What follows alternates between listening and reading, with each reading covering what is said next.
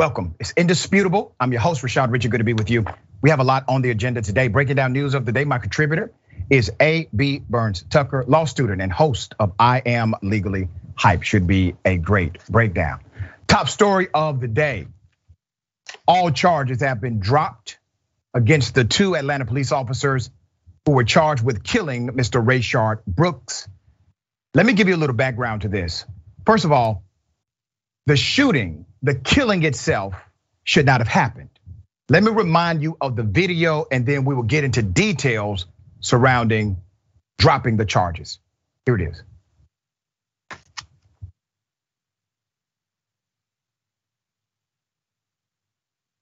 Okay. There's a back and forth. Mr. Brooks has been engaged in conversation. He's now running away from the police. They were attempting to effect an arrest. He was clearly shot in the back. He did have a taser. During the confrontation, he was able to obtain the taser. The taser is not a lethal weapon. Mr. Brooks was running away from the police. Yes, he was trying to avoid arrest. Just because a person may need to see a judge does not mean they need to see their maker. Mr. Rayshard Brooks posed no immediate threat to kill a police officer. And where was he going to go? Not only did they have control of that area, they also had all of his information. They had his address already at that time. They had his vehicle. Where was he going to go? His life could have been preserved. In addition to that, let me be very clear about the premise that these prosecutors used to drop the charges. They have echoed the sentiment that somehow a taser is actually a lethal device. And in the commentary, one of the prosecutors actually provided a Georgia state law and said, according to a Georgia court ruling, not state law, excuse me, a Georgia court ruling, a taser can be considered a lethal device. Here's what the prosecutors did not share with you. The prosecutors did not tell you that the Supreme Court has ruled that tasers are in fact non-lethal devices. What they did not share with you is the fact that the manufacturer that creates the taser, they categorize it as a non-lethal device. What the prosecutors did not share when dropping these charges is that Atlanta police themselves, the department, they consider the taser to be a non-lethal device. As a matter of fact, it is so non-lethal that in order to become taser certified, you must be tasered yourself. That's how non-lethal it is. You know, it is a lethal device, a deadly weapon, a gun. Do police officers have to be shot in order to get a gun? No, because that's a lethal, deadly weapon. But in order to have taser certification, they must be tasered. Isn't this interesting? Let's put up the two cops that have now been exonerated without the requirement of a jury. The Atlanta police officers, Garrett Rolfe on the left and Devin Bronson on the right, were involved in the death of Rayshard Brooks. They have now had all charges against them dropped. Rayshard Brooks was shot and killed on June 12th, 2020 at a Wendy's parking lot. Now I'm going to do something here because we keep talking about the law as if somehow the law equates to justice, the law equates to righteousness, the law equates to morality. You gotta be very careful here because just because something has been deemed legal does not mean it is right. A few months before Mr. Brooks was killed, he said this.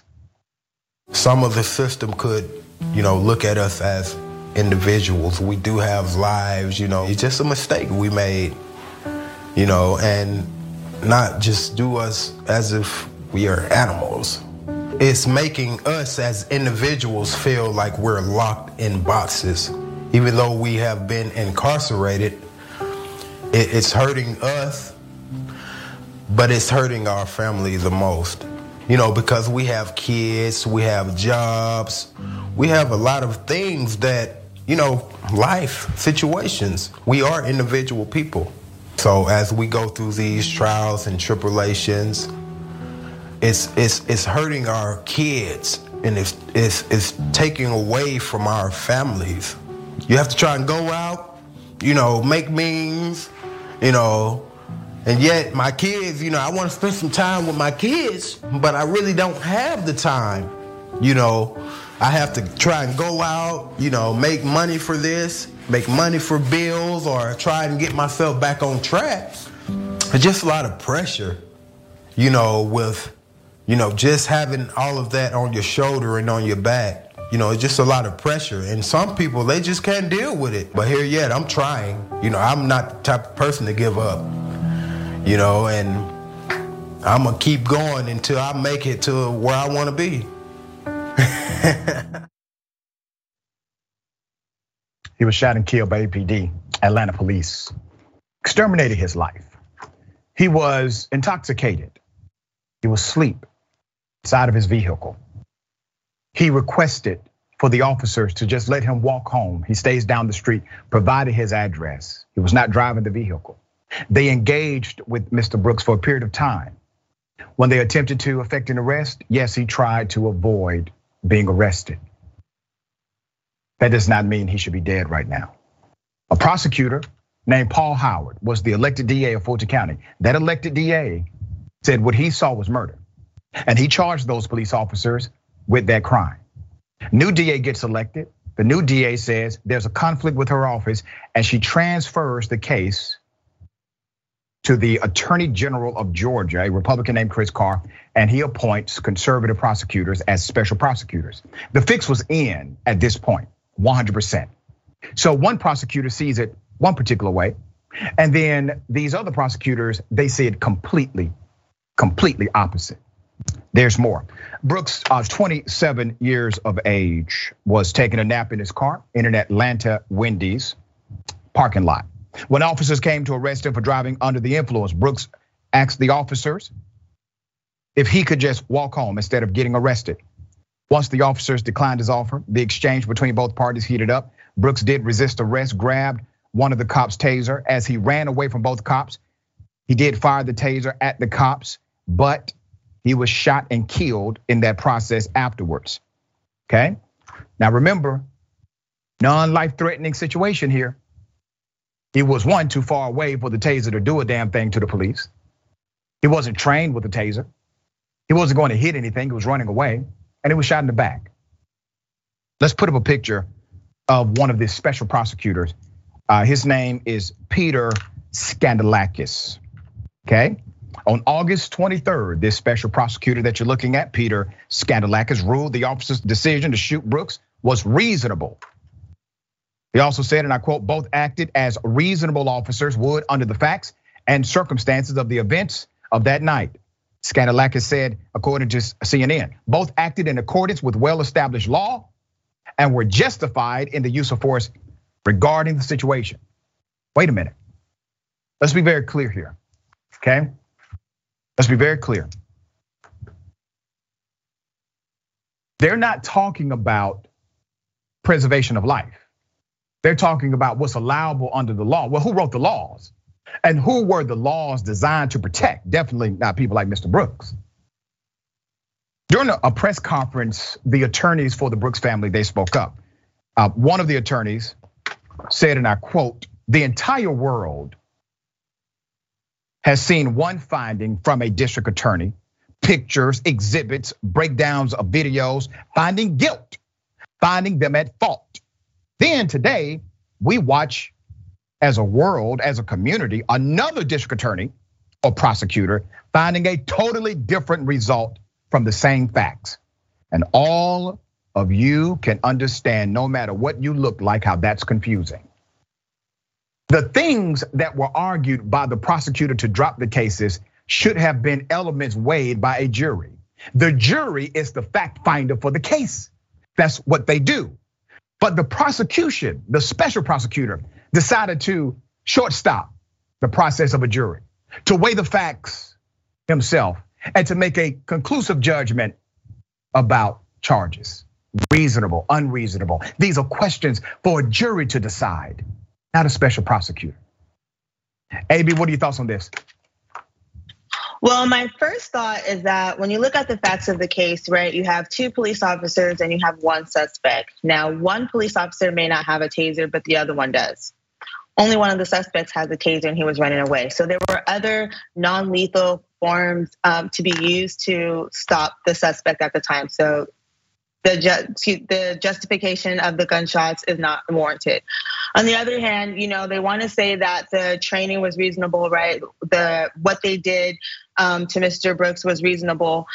But when you look at the fact that we have seen very armed and dangerous white suspects come out in police custody and handcuffs, and then you see seemingly non-violent, right, or non-armed black suspects leave in police custody in body bags.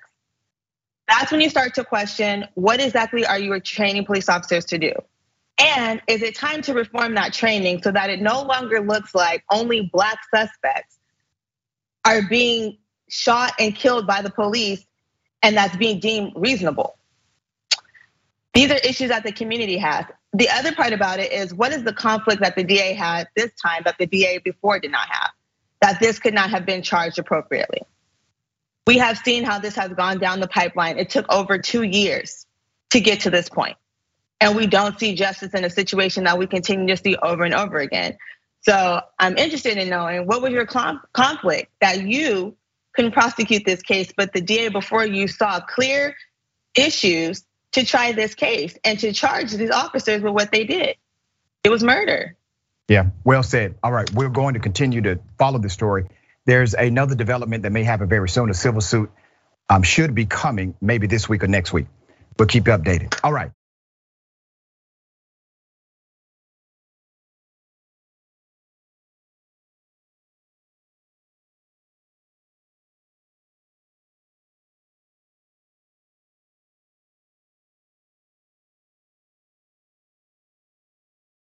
What if I told you a cop decided to just walk into a man's home, walk into a person's home, and then physically assault the person, no warrant, no justification for being there? Here it is. Hello, nice to meet you. I'm Trooper Wiseman. I'm also recording. What is your problem? Where is your recording device? Doesn't matter. What's your issue? That's all it was. We just let Hello. What's your issue? Where's your recording device? Doesn't matter. What's your issue? Do you have an issue or do you not? Yes, I do. Well, then let's hear it. They had a cone in the middle of the road. I almost hit it. So you go down beating on the church, interrupting a service because you almost hit a cone in the road.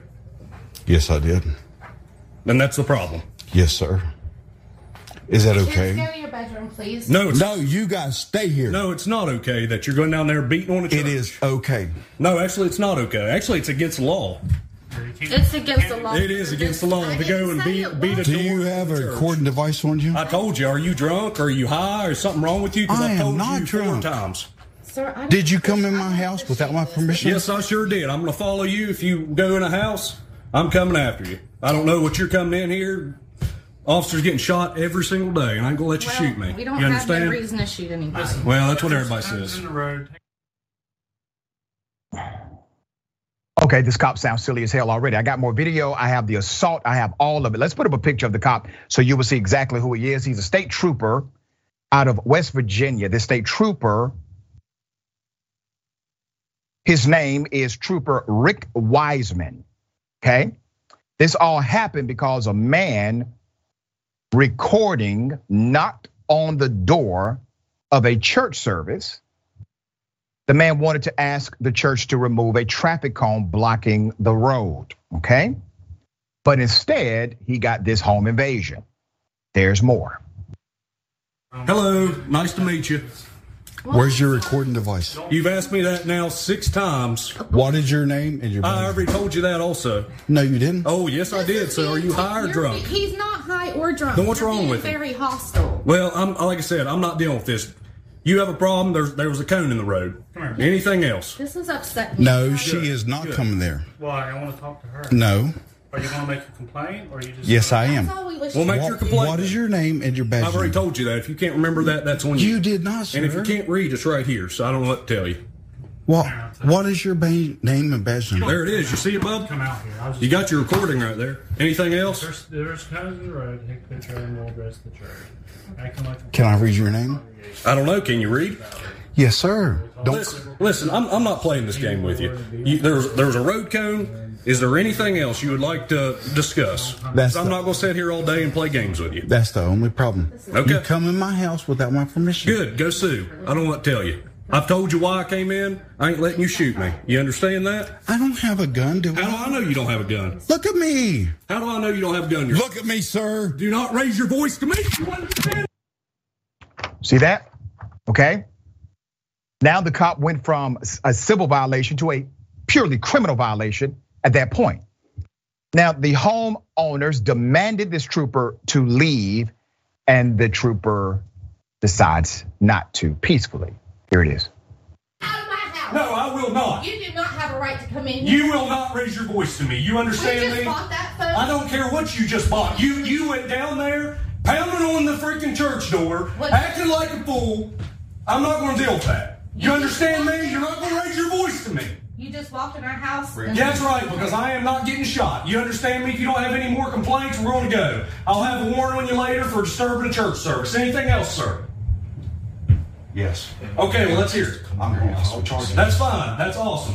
My name is Trooper Wiseman. Follow all the charges you want. You understand? You have to have a warrant to enter my home. Actually, I don't. Why don't you study your law? You do. Well, then guess what? You get to suing and you get to complaining. We'll go from there. This could have been handled a lot better. Can you Don't shake you my walk hand? behind me. Not Please shake my hand. Please, sir, will you shake my hand, sir? What's your name and badge number? Raymond. Don't close my door. This is my house. What is your name? Sir, Ow! get out. Leave right now and don't ever come back. Ow!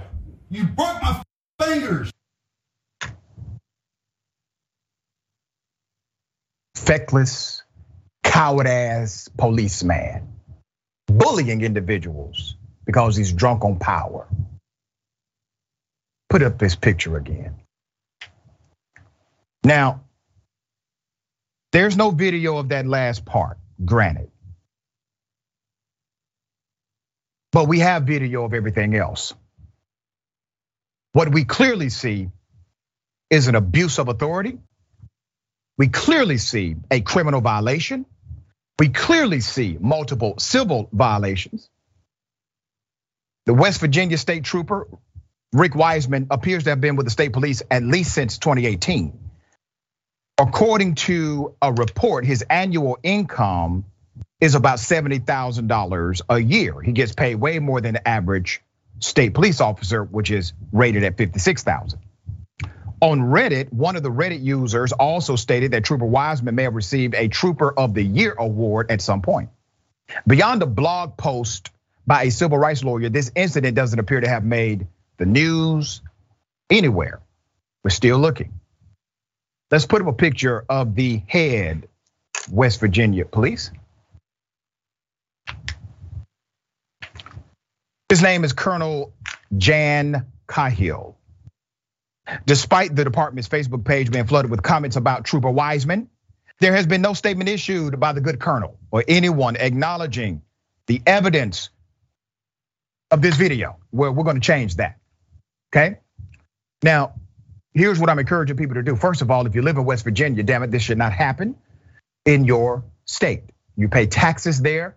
These individuals are accountable to you. Contact the West Virginia police.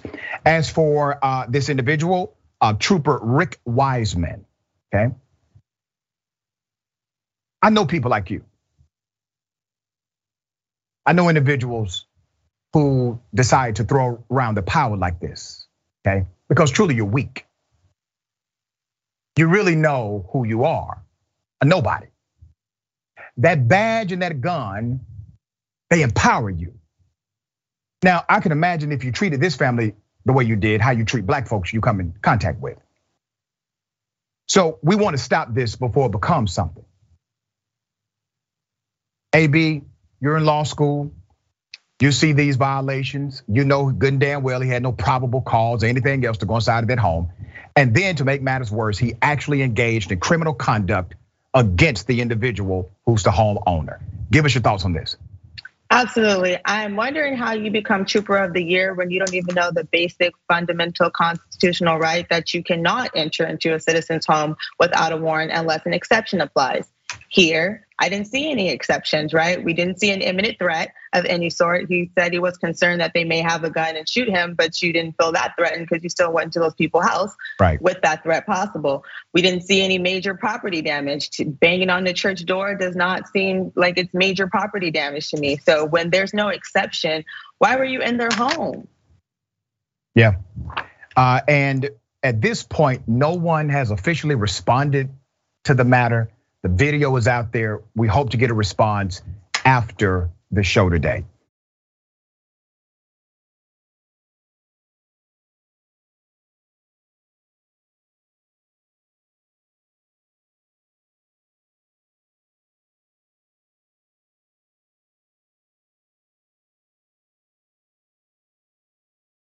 All right. Yep.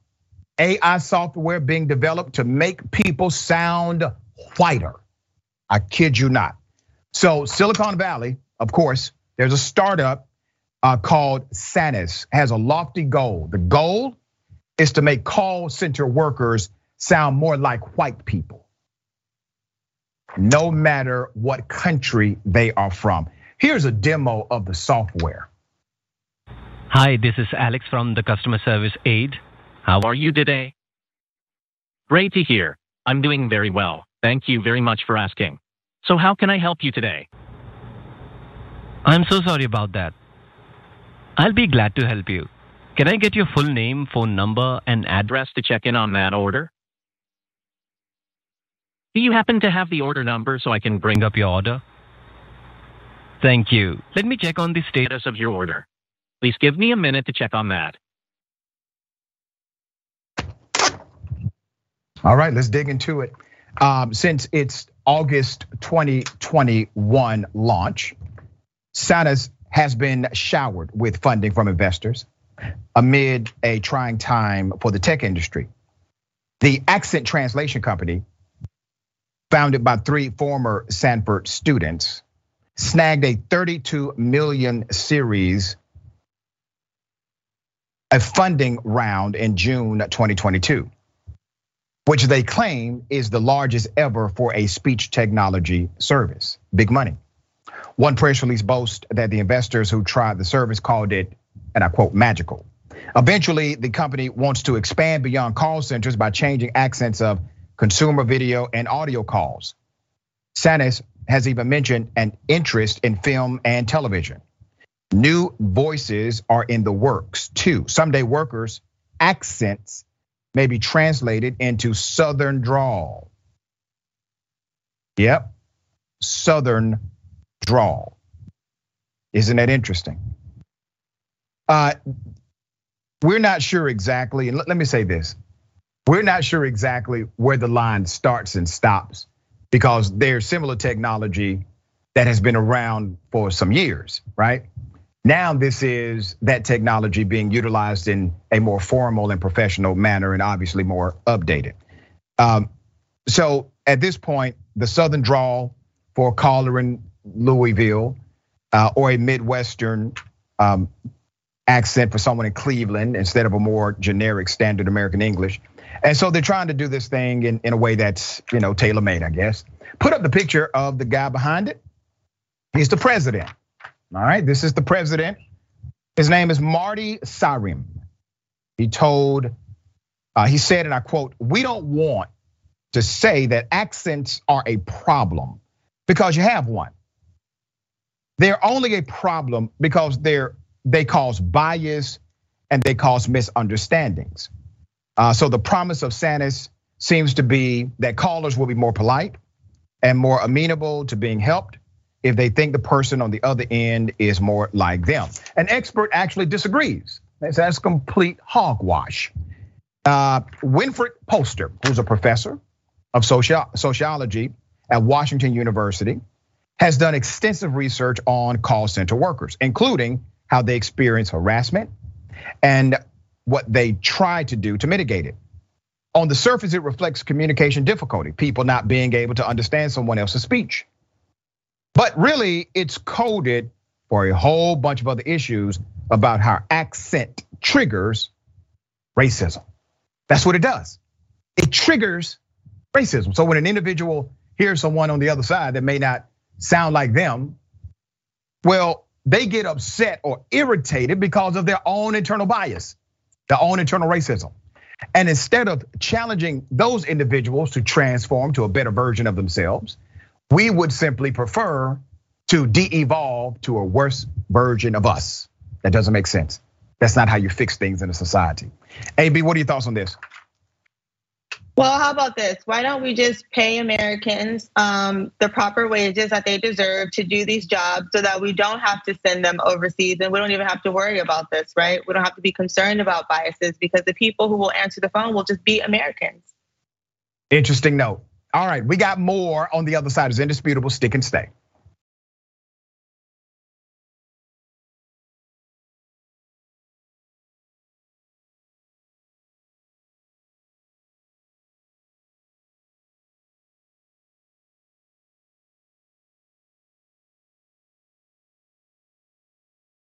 Welcome back. We got a lot of show left. Let me remind everybody about Unbossed with Nina Turner. This is going to be remarkable, all right? Make sure you tune in. Get ready.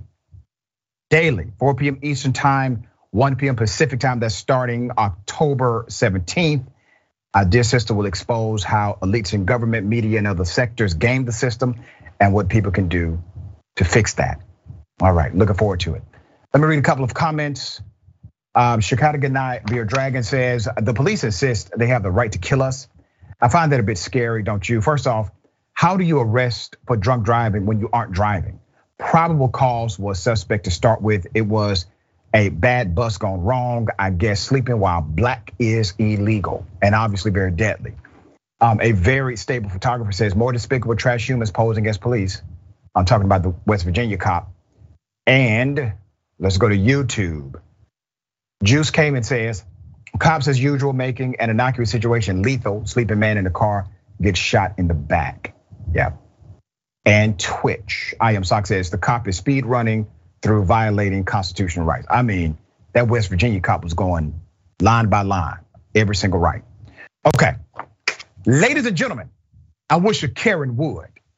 You want to call the police on them for having a barbecue on a Sunday. I feel free. Back off. I'm going to tell them there's an African-American man threatening my life. Oh, hold up a second. Hold up.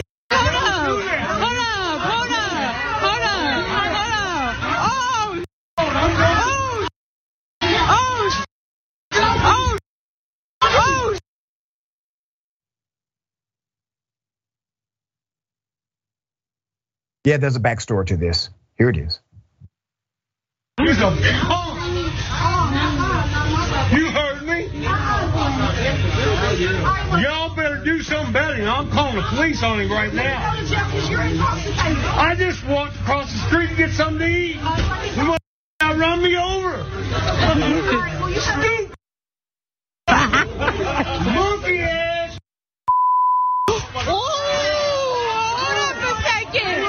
It was at this moment that he knew. He up.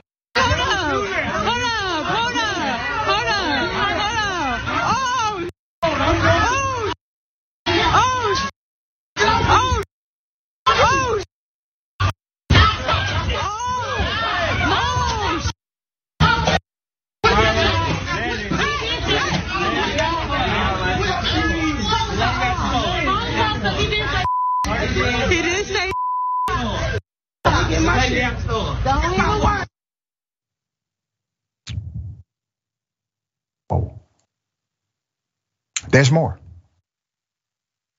Okay, put up the graphic of this individual. I don't mean to laugh. Listen, he got his ass kicked. I get that, and I do not condone violence. All right, I got to say that for TV. This is a public service announcement here. It is not a good idea. As a matter of fact, it is adverse to your health to go to an establishment and call black people the N-word and expect there not to be a response from at least one person. Just not a good look. Now, obviously, this individual seemed to be extremely intoxicated, but once again, intoxication does not make you racist. It simply may remove a barrier or two, and your racism will shine brightly. AB, thoughts here? I mean, he made that statement with his whole chest down to his root chakra, and then that family just snatched it right off his body. And you know what? I don't condone violence either, but sometimes you gotta make an example so these people know. Watch him out. Yeah, and listen, many jurisdictions would consider this to be what's called inciting violence, right? Because you knew the word you would use would likely lead to a physical altercation. You can, in fact, incite violence. That's exactly what he did here. It's unfortunate because, once again, all he had to do was state his argument, leave. That's it. The whole "I gotta be racist now" thing, not good for you, sir. All right, got something for you. Double dose. You want to call the police on him for having a barbecue on a Sunday. I feel free. Back off. I'm going to tell them there's an African American man threatening my life. I swear to God, Sir, what? Bitch. Well, sir, do you need some help? Yeah, you get the away from me, you son of a bitch. Why are you so mad all of a sudden? I blocked your attack. Cause you're that's why. Sir, now you know what you did, right? If you want to return your car, you don't have to be so angry. Get away from me. Sir, that was really a poor throw. I didn't even have to block that one. I've got these cool. They're like a boomerang, but it doesn't come back to me. It just sticks on lazy bones. All right, see if I can block this one. I see you're gonna. Uh-oh, he's balling it up. Yeah. Boy, you aren't. Want to go back to throwing school, sir? I got some late. These are like. How long are you gonna play this game, man? Until you take your cart back. Wait. Wait. Sir, would you like to take your cart back? Can I have a kiss, please? Wait, no. Why not? You know, punch in the face is what you're gonna get. Don't do that. That's against the law. How about this? So are you. No, I'm not. I'll put one on the back here. So it's. Stop it. Sir? Stop it right now. You stop it. Stop it right now. You stop. I'll point my finger at you too, sir. But see, what I'm doing is I'm being nice. Why are you so angry? Because you're. But sir, the person who leaves the cart out is a jerk. A jerk-faced lazy bones. You call one more thing. Then what? Are you gonna take your cart back this time? Will you've learned your lesson? I got more video. Okay, this is about the male Karen here not returning his cart, being, as the recorder says, a lazy bone. And so he's trolling the guy. Oh, and it gets even more interesting. Here it is. Well, you've learned your lesson? No, I haven't. Why not? Because. You seem like you'd be a good dramatic actor. You're very emotional and engaged. I'm not acting. Well, I can tell that, unfortunately. Why do you call me names? I'm calling you nice things. Like, I mean, I did say lazy bones. You're in neutral. Gotcha. I got your rear quarter panel there, sir, because I'm an excellent thrower, unlike yourself. Oh, they don't deserve that in their mailbox, sir. Here, I got some more for you. Get out of here! Get the f out of here! Or else what? Stop following me! I blocked your attack. Stop! See, you shouldn't telegraph your punches so much, sir. You had your fist up like that, so I knew which way it was coming from. It's my mag. It's my flag, unless you want it. Shove it up your ass. Sir, my butt cheeks are very tight. Man, that was entertaining as hell. Okay. I mean, the young fella doesn't like it when people don't return their carts, damn it. All right? Okay. The reason why this is such a hilarious video is because of the response of the male Karen. And then I have to note him opening the door from the outside every time. Phew, priceless. AB, thoughts on this? Well, I guess he used so much of his energy opening up the door, he couldn't put his cart back. I will always put my cart back now after this. I never want to go through this, but this just goes to show you the entitlement that these Karens feel, right? Like this man is telling you, just be a good citizen, what you want the whole world to do, and you don't even have the decency to put your cart back. So I think he got what he deserved. I'm entertained. I'm here for it. That was a good way to handle it. That was fantastic. Yeah. All right, we got more on the other side. It's indisputable. Stick and stay.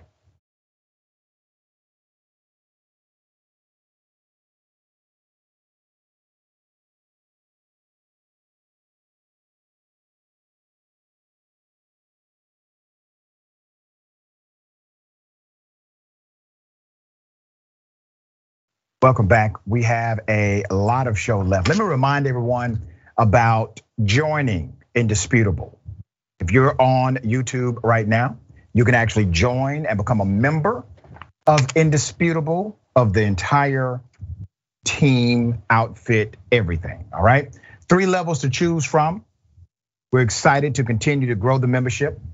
We have exceeded over 1 million combined subscribers on YouTube and Facebook Watch. Very thankful for the support. All right, okay. Let's read some comments. Urban Hermit says, so wrong, so satisfying. Talking about the male Karen who said the N-word. Tall glass of shut up juice says, I love this troll. By the way, I always put my cart back. Yep. Tracy Ravenhawk, those are what we call fighting words. C. Michael Henson, thank you, C. Michael. Racist male Karens are always trying to ice skate uphill. Don't drink and drive, don't drink and be racist around black folk. There you go. Antoine Melville says, I blocked your attack. Yeah. Twitch. Agnostic Sister says, that is a huge pet peeve of mine, talking about not returning the card. Got you. Okay. What if I told you a GOP candidate said it's okay to kill gay people, was running for office, was a credible candidate, and let's put his picture up full mass here. I got some background. Scott Esk, 56 years of age. When asked recently about his statements referencing stoning gay people, he did not disavow his comments. Scott ran for election to the Oklahoma House of Representatives to represent District 87. Thankfully, he lost the Republican primary runoff, but remember, credible candidate, pretty well funded and forced to run off. In 2013, good old Scott here was commenting in a Facebook conversation about the Pope and said he couldn't judge gay people. Scott posted some Bible quotations, including the part of Romans 1 where the Bible says that a long list of people who sinned are worthy of death. What Scott left out is that it included people that lie and other things. It's an interesting quote. When asked about this,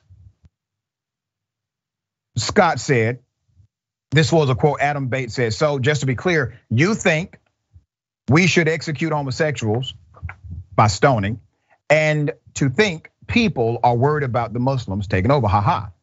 Scott says, I think we would be totally in the right to do it. That goes against some parts of libertarianism, I realize. And I'm largely libertarian, but ignoring as a nation things that are worthy of death is very remiss. Let's put his picture up again.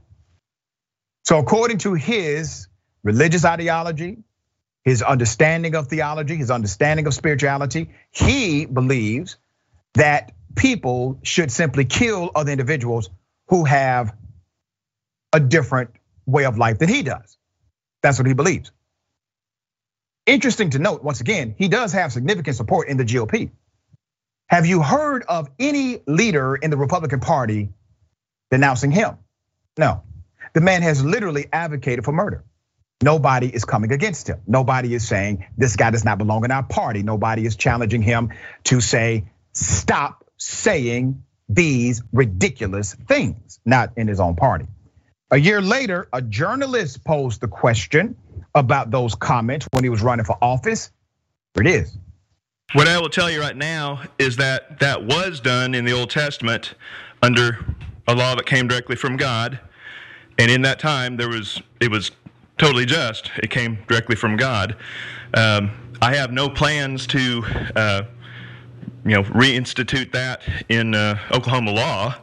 I do have some very huge moral misgivings about those kinds of sins, and I think that those kind of sins will not do our country any good, and it certainly doesn't do anything to preserve the family. Killing people does not preserve the family, and advocating for killing people does not help the country. But once again, those points are lost on people like him. That's why I say clearly God gave me a brain before he gave me a book. After those comments, he put out a long video where he claimed he sets the record straight. In those videos, he claimed he has compassion on anybody in the grips of an addiction such as homosexuality. That's what he calls it. He says an addiction. Let's go to the next one. I consider that there is and always has been help for homosexuals wanting to get out of homosexuality, and I consider that it's an addiction, a very insidious one that's challenging. Any addiction is hard to come out of. Any Christian should be in the position to say that this is sin or this is good, and if we don't make that distinction, we're not going to help people. Some states are having homosexual marriage enshrined, and you can see what happens in those states, that they become unstable. Their family becomes very much in danger. Children become unprotected from these kind of predations. Part of the benefit of getting the government out of education, sex education, is handled by quite a bit differently than in public schools. The militant homosexual groups are not allowed to be a big part of that like they are in the public education industry. Because let's face it, homosexuals cannot reproduce, so they have to recruit if they're going to replenish their numbers. I have compassion on anybody who is in the grips of an insidious addiction such as homosexuality, and wish to help them. I never did move for expanding the death penalty to discourage that. Just silly, ridiculous, not factual. But once again, ideology like this is supported in the Republican Party. We do not have a religious government. As a matter of fact, the framers of the Constitution, as flawed as they were fleeing people like him. They did not want religious or theocratic rule. They wanted a secular government.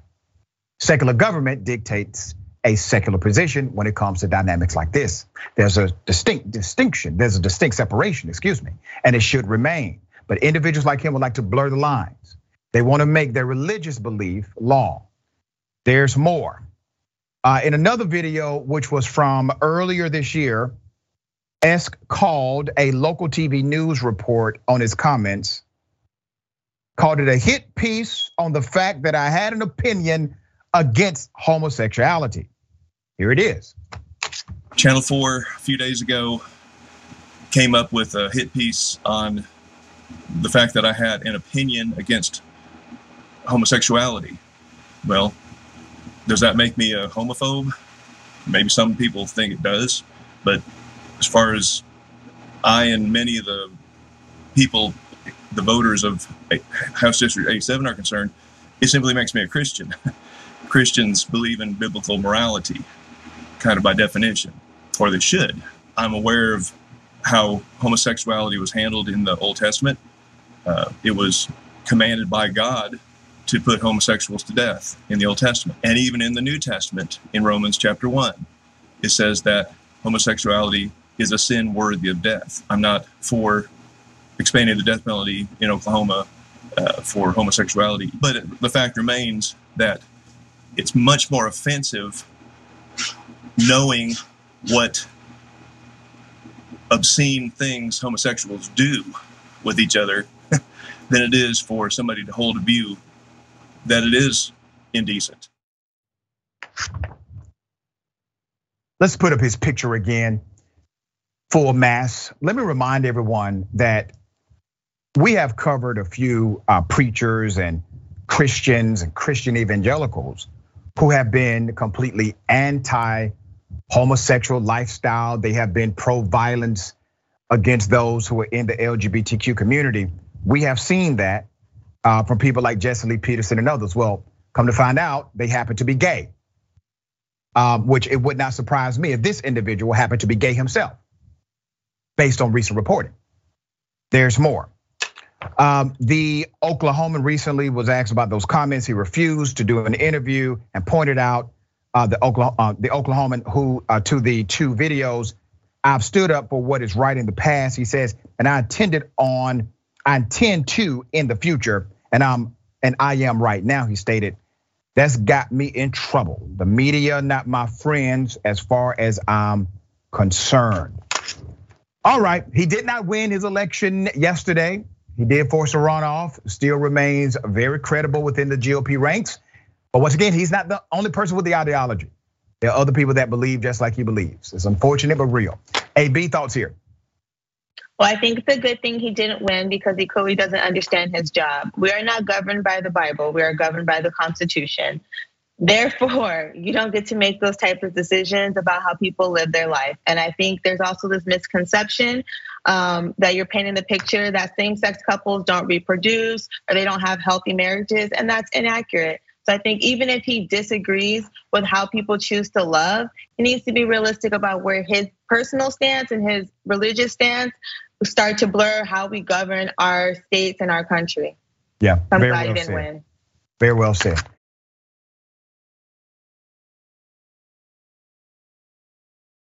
A Nazi, yep, a neo-Nazi gets 15 years for attacking a black DJ at a bar. Let's put up the picture of the establishment this happened at. The United States Justice Department announced on Tuesday that the DOJ's Civil Rights Division has secured now a third conviction of a neo-Nazi who beat a black DJ at a Linwood, Washington bar. This actually occurred in 2018. Randy Smith, 42 years of age, was found guilty, pleaded guilty to committing the hate crime for his participation in the assault of TS, a black man at the Rec Room Bar and Grill in 2018. In his plea agreement, Smith admitted that at the time of the assault, he was a member of a white supremacist support group. On December 8, 2018, Smith entered a bar in Linwood, Washington with others, including fellow support group members, as well as members of a higher level white supremacist group, as it's described. Smith wore clothing and patches indicating his group membership and gave a Nazi salute as he entered the bar. While inside, Smith assaulted TS, a black man who was serving as the disc jockey at the bar, because he believed that TS was being disrespectful to the members of the white supremacist groups. Smith repeatedly punched TS while others punched, kicked, and or stomped on TS and called TS racial slurs. As a result of the assault, TS suffered bodily injuries. 2 bystanders attempted to intervene to help TS and stop the assault. Both bystanders were assaulted by members of this white supremacist gang, and both sustained injuries. Now, I do have more. I just would like to make a note. This is routine in media where they will refer to a white supremacist gang or terrorist group, terrorist organization, as just a group or white supremacist, rather than calling it a gang. This is a gang. By all definitions, all categories, this is a gang. They operate as a gang. Rarely do you see them prosecuted under the gang statute, which would allow for, let's say, loose connections to be tighter in the prosecution process. In addition to the hate crime charge, Smith pleaded guilty to making false statements to FBI agents about circumstances surrounding the assault. Specifically, Smith falsely claimed to the agents that he did not remember anyone calling TS a racial slur during the assault. This statement was false, in that Smith knew he and others called TS racial slurs before, during, and after the assault. Smith made this false statement to the FBI because he wanted to cover up the motive for the assault, which was the bias that he and the others had against TS's race. The reason why that part was so important, because some people may see this and say, well, that seems to be a small detail. It's a huge detail, because the federal government cannot even get involved unless they can prove it's a hate crime prerequisite. Yeah, I know that sounds silly, but it's true. They have to be able to prove that this was done for a particular motive for them to even get involved in a case like this, and that motive has to be hate related, race, gender, etc. Smith was charged in an indictment that was unsealed in 2020. The 7-count indictment also charged 3 other men, each aiding and abetting one another with punching and kicking TS while making derogatory comments about his actual and perceived race. The indictment further charged Smith and the 3 other men with assaulting 2 men who tried to intervene to protect TS during the attack, as well as with making false statements to the FBI during the course of their investigation. 2 of these 3 men, Jason DeSimas and Daniel Dorson, previously pleaded guilty in this matter. Smith will be sentenced on November 18th. He also pleaded guilty of unlawful possession of a firearm in Oregon. This was back in 2020. My point is, these groups exist. They permeate in the culture. They are typically well protected by local law enforcement. Is it not ironic that it wasn't the state police or the local police that prosecuted this case, but the Department of Justice? Okay, AB, thoughts here? Yeah, I think this goes well with the point that was brought up earlier about who the laws are intended to prosecute and who the laws are intended to protect, right? Because like you said, this had to go through the federal government, through the DOJ in order to get prosecuted. And there was clear bias, there was clear racism. There were multiple crimes committed here. So I think we really need to be a little more proactive, and then I'm glad we're having this conversation. I'm glad that he was sentenced, but having more of a conversation about why aren't these Nazi terrorist groups charged under gang statutes and RICO statutes like other defendants have been with who are involved in organizations, right? And we see what type of crimes they're committing. So I really hope that this starts to broaden that conversation and gets us to look at legislation to start changing these things. Very well said. Very well said. We got more on the other side. It's indisputable. Stick and stay.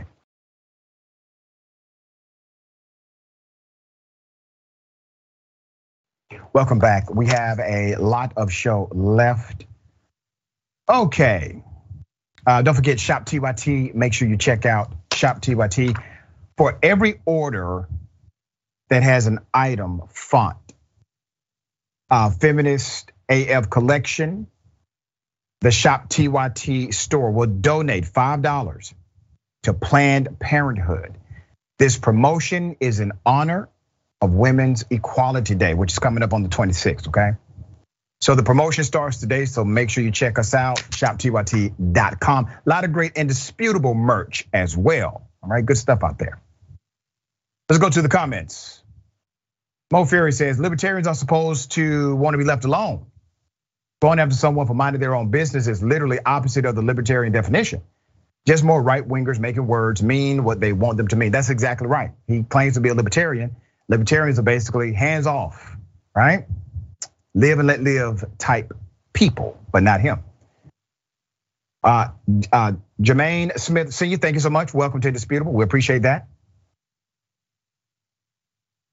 Let's go to Galliford 71. So now the KKK and other white supremacist organizations are support groups. Exactly. All right. Black police officer decides to report misconduct of other cops. Guess what happens? He gets demoted, he gets walked out the building, a lot of bad things. Let me take you to Kansas City, Missouri. A black detective alleges that he was actually punished for reporting another officer's misconduct. Sounds familiar? Let's get into the background. Until about 6 months ago, Arthur William, 52, was a member of the Drug Enforcement Administration's Kansas City Interdiction Task Force for 16 years. 16 years.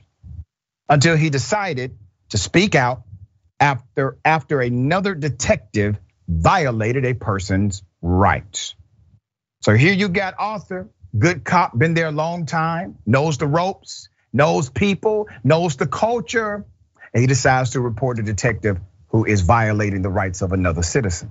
According to Arthur, the lawsuit filed by this cop in Jackson County Circuit Court, the other detective who performed an illegal search was never punished, but he was demoted, stripped of his drug enforcement agency credentials, his department laptop and vehicle, and escorted out of the building.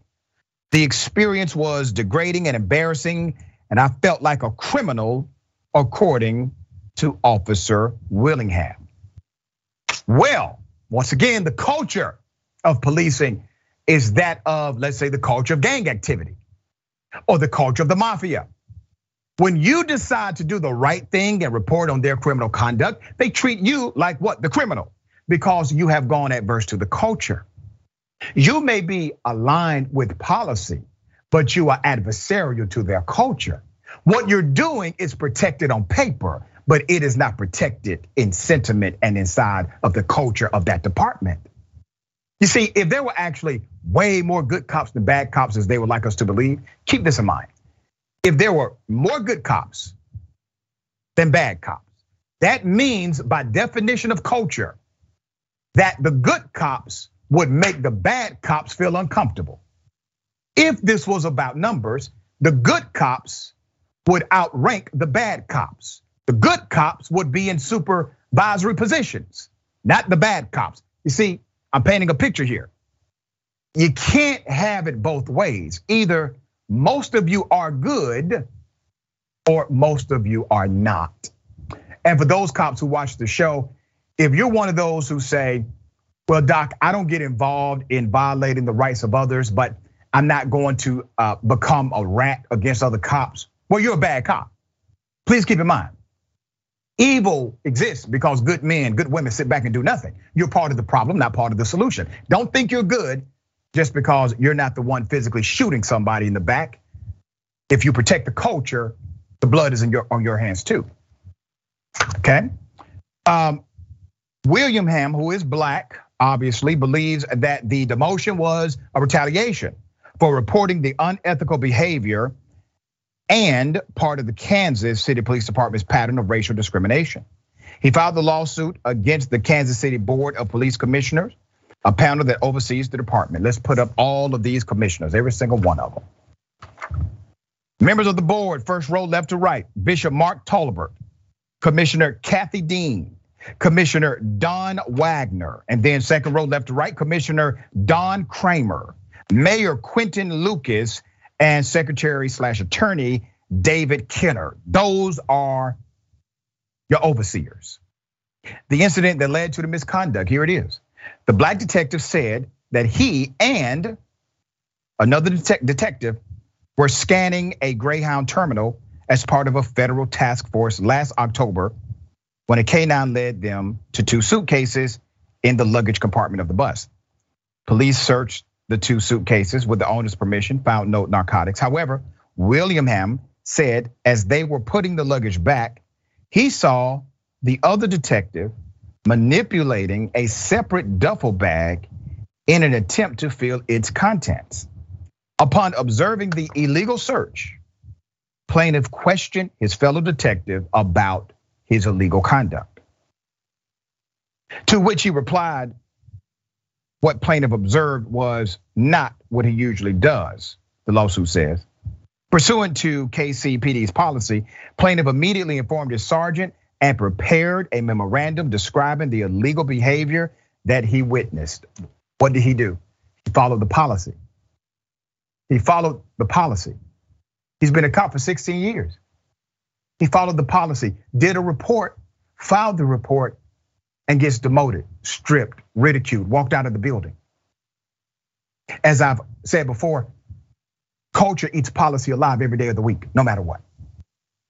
And you gotta stop thinking reform only. You gotta start thinking replacement. These cats are rotten to the core. William Ham alleges that was not the only or not the first time someone complained about that particular detective. He was told that the detective received an instructional notice, but had no discipline.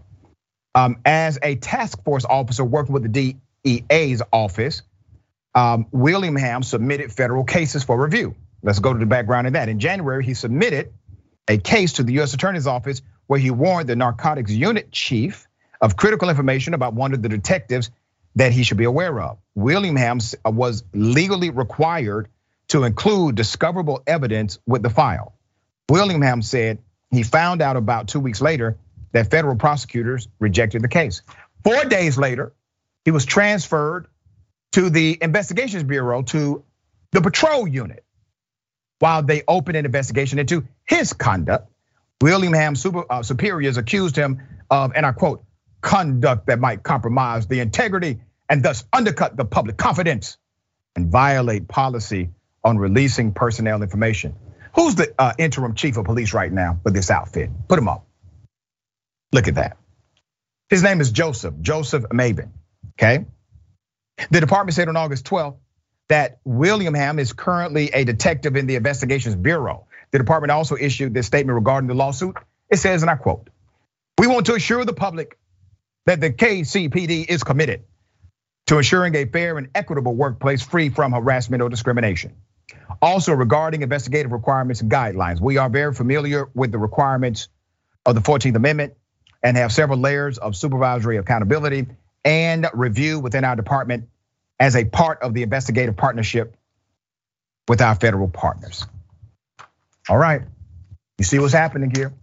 Good guy, bad culture. Good guy, right policy, adverse environment. Good cop, tries to do the right thing, and he's excommunicated by the bad culture in his police department. AB, thoughts here? If this does not expose that there is an issue in the Kansas City Police Department, then I have no idea what is. Okay, that officer had an obligation to protect and serve, and he did so to the community that he is servicing right now. When you have a constitutional violation, the department is obligated to handle that appropriately, and I don't think they did so in this case. So I hope there's a full investigation into their department. Yeah, and this also shifts the narrative. There are not way more good cops than bad cops. You cannot claim just because you're not actively involved in violating the civil rights of others that you're somehow a good cop when you protect the culture of bad police. We got more on the other side. It's indisputable. Stick and stay.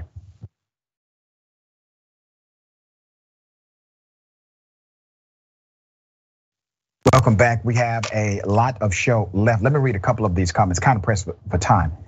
Mickey C, the Silverhead Dragon says, "This is why there are so few good cops. When they follow the law, they're fired, harassed out of the department, or sent on a dangerous job and get no backup." You're absolutely correct. Not only was he demoted, stripped of authority, they then opened an investigation into him. I mean, how cruel is that, right? Okay. Thank you, Jermaine Smith, indisputable. I think I already mentioned that, but thank you again. And YouTube, Wild Light Arts, he was brave and ethical to do it, talking about the black cop that reported misconduct. This is messed up, not surprising, but nonetheless, the criminals were the ones escorting him out of the building. Isn't that interesting? All right, Walmart has to pay $4.4 million because one of their employees discriminated against a customer. Let's put up the picture of the black male and his attorney.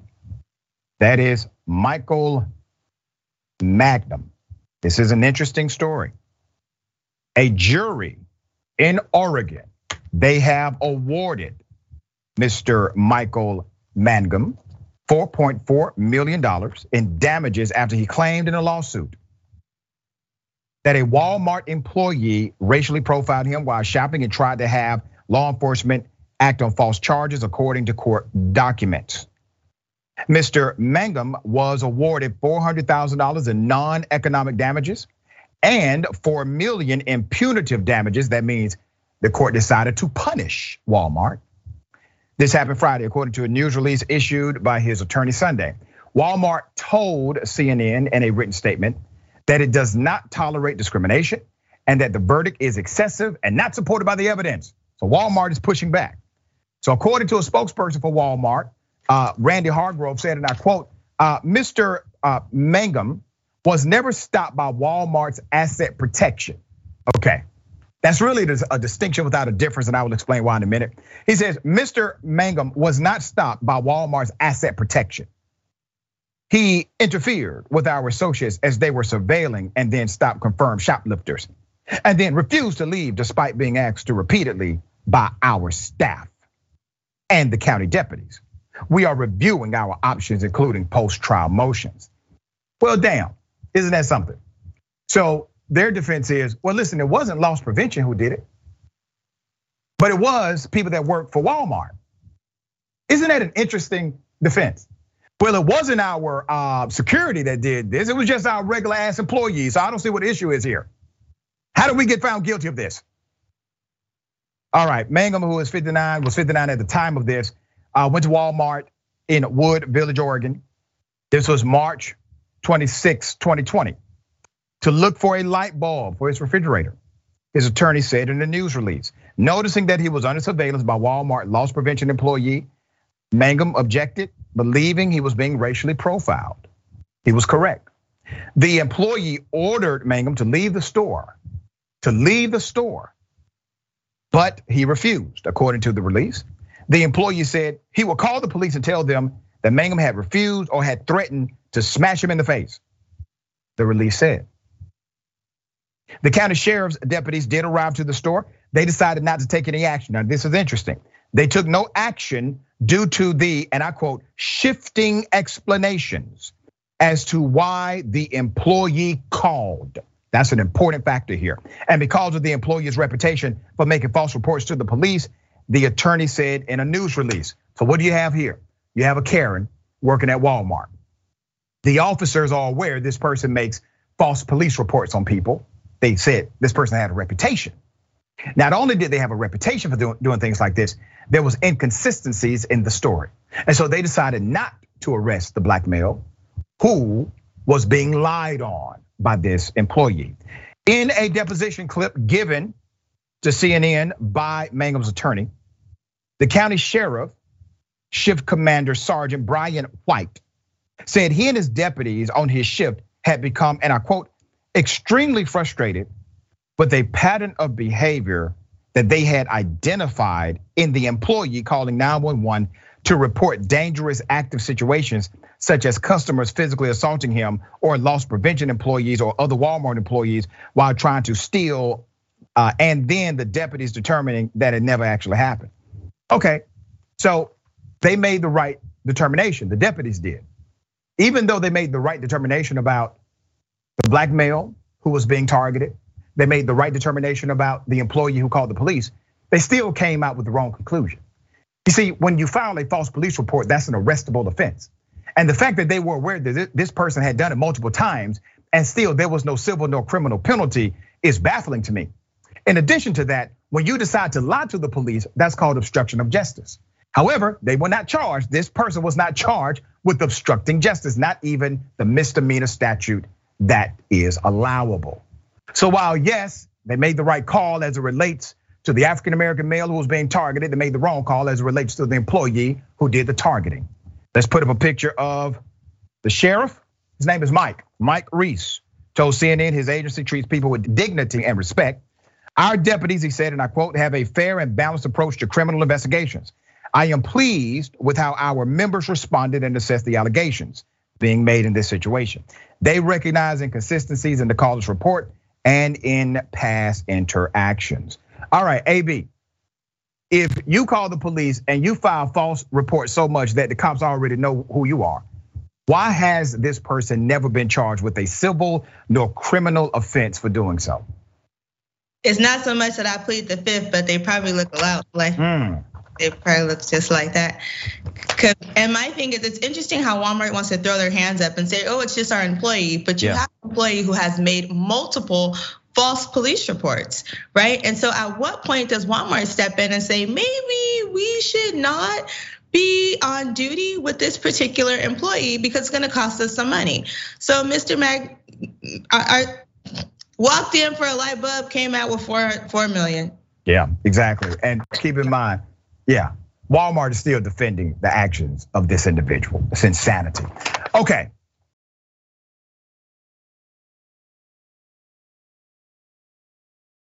Hell of a story.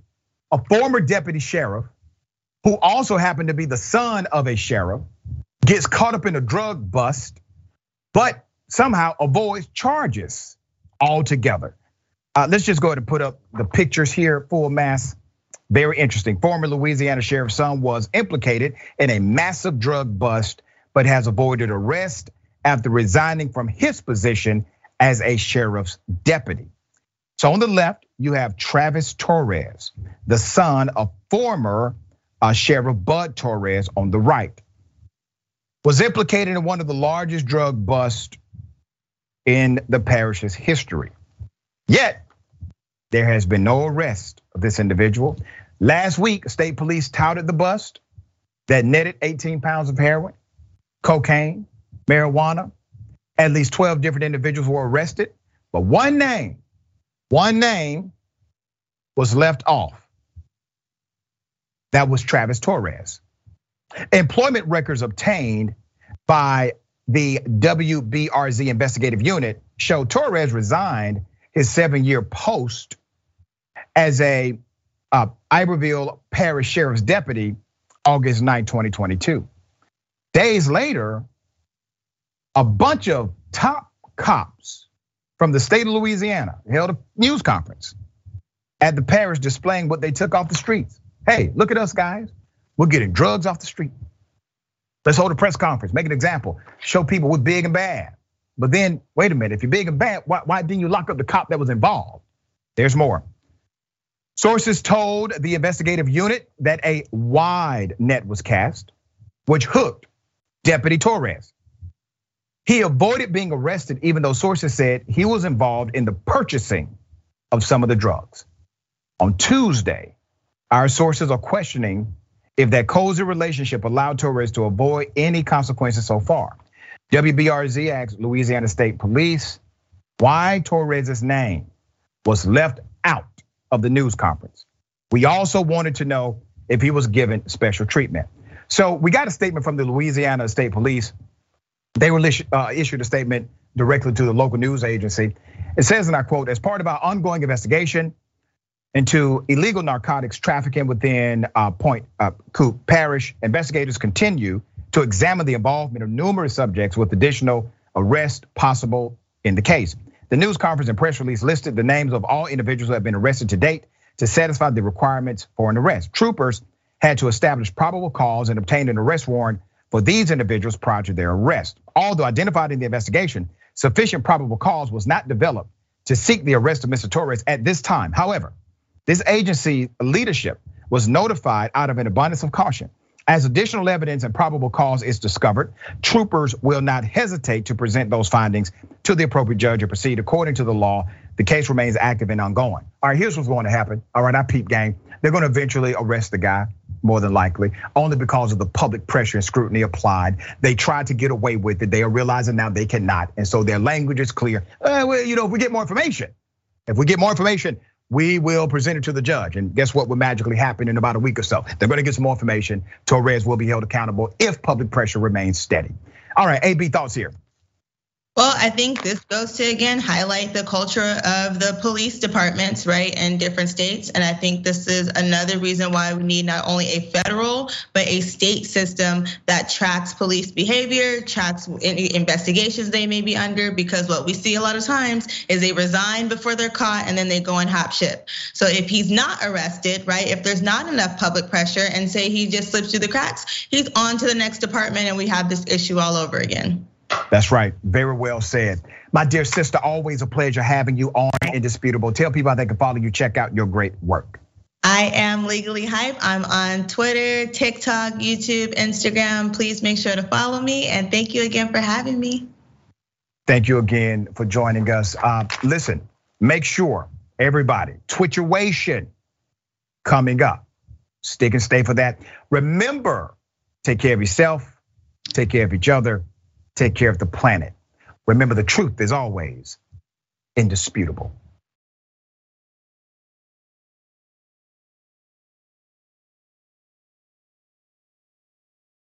Welcome to Indisputable. I'm your host, Dr. Rayshard Richard. We got a lot happening today. But what do we do on this show? We tell the truth. You know why we tell the truth? Because the truth is simply indisputable. Rayshard, great to be here. Congratulations on the new show. And I gotta let everybody know that Rayshard and I go way back. Here's the pattern that we see in all of these Karen stories. They think they own stuff they do not own. Now, where does that come from? I don't know, maybe slavery. Maybe they think they should still own black people. This is what happens when Karens weaponize the police. When you're used to privilege, equality seems like oppression. It hits you in a certain way when someone is holding you against your will, treating you like you're a criminal and you're an innocent person. This is something that black people face no matter where they are. A stronger black economy lends itself to a stronger, greater economy. Don't think it's exclusive of you, it's inclusive of you. What's your beef with critical race theory? It adds more fuel to the fire of the racist tendencies that we already have. We have a generation of problem solvers that can remedy the problem if they are properly taught what the problem is. You know who created redlining in this country? It was a white liberal. I don't give a damn who created it. if it's a racist policy, Shelley, here's what I don't know. I don't know. See, there you go filibustering, brother. You're scared of this truth, but you're gonna get it though.